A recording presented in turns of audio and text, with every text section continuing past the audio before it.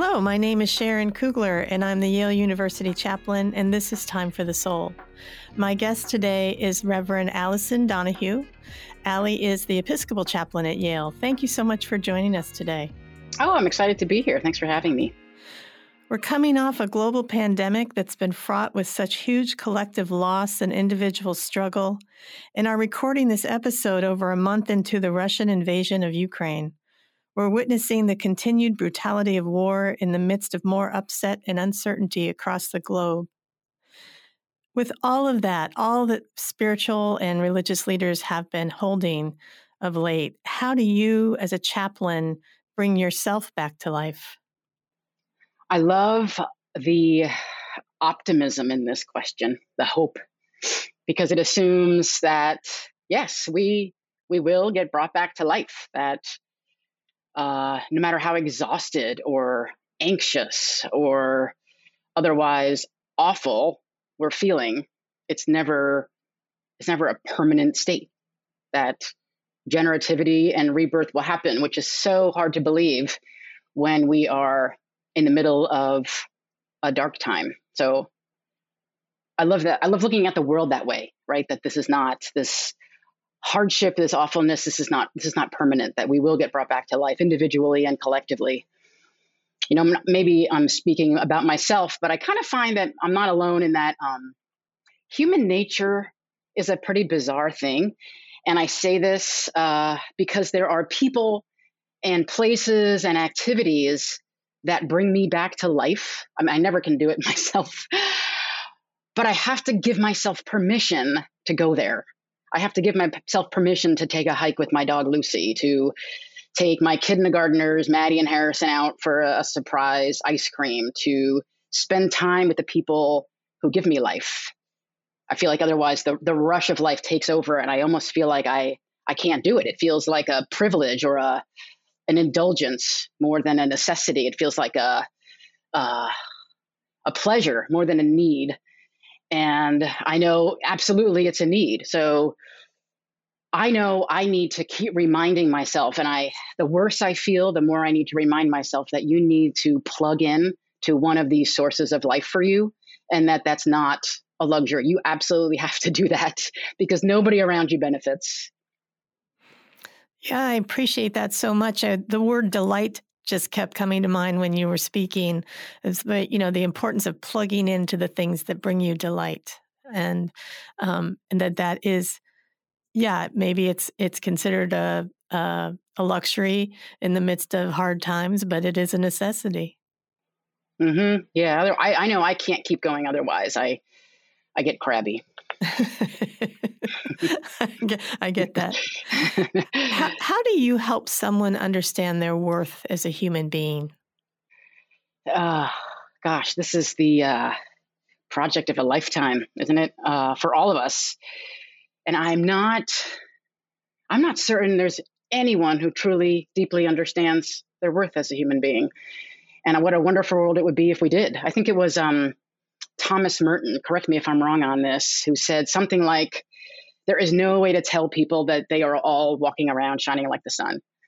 But we get glimpses of it. I do. I feel like it's the biggest delight in my work as a chaplain is when I feel like students do. And I feel like as a chaplain, that's one of our principal jobs, is to help students see this and feel this. I remember talking to a student who was feeling really lousy, was sort of taking a measure of their life and was feeling like, gosh, I've done some things I'm not proud of. And as I sat there across from them, all I could think was, you are so good. And the challenge for me in that moment was simply, how do I help him see that? How do I show that? What question do I ask? What do I say? And it just feels like glimpses can reorient our path, or almost like signposts along the way, and helping someone catch that glimpse feels like that's the project we've been given as chaplains. That's our task at hand. And what a beautiful privilege it is to be there, and what a responsibility to try and get better at that. I know one-on-one work with me is probably where I feel my most authentic in that role, is when I'm just with a student over coffee or a walk around East Rock, or But and feeling like when I feel like maybe there's something that flashes in their eyes that they caught a glimpse of that, feels like this is why. This is exactly why I do this. This is why we're here. Yeah. I'm reminded of a prayer I often go back to, just a sentence, please, God, help me think of the right questions to ask. That's exactly what I do. Please help me find the words they need to hear. Mm-hmm, Yes. And I love that because I feel like God's really present to us in that work, right? Like I have a million questions sometimes in my head, but I'm like, what's the right one? What's the one that will unlock this? That'll drop the blinders. Yeah. Yeah. It's unpredictable, but it's so essential. This is somewhat related, Ali. What's the special spark of this work for you? It's a lot of what I just described.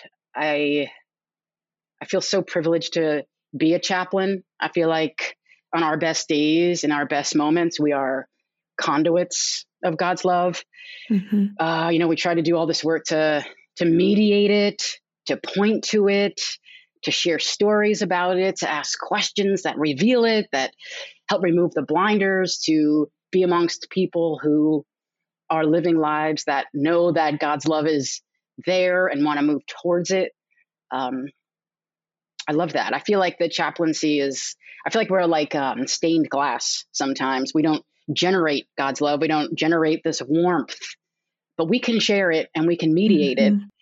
And how the question for me is, how do I do this effectively with this person in this moment? And so that's the spark for me. It's the spark, and it's the challenge, and it's the work, and it's what I pray about and go back to at night. And it feels to me like in those moments, there is no place I'd rather be. I am sure I speak for all chaplains when I say that there is just, you feel so blessed to even be collaborating with God in this moment, to be a colleague.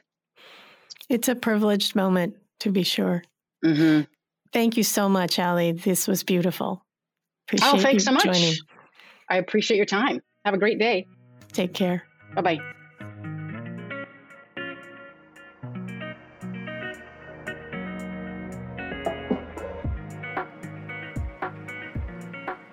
Time for the Soul is produced by Ryan McAvoy, created by Sharon Kugler, Maytal Satiel, and Sean Mignon. Our music is by J.P. Dervin.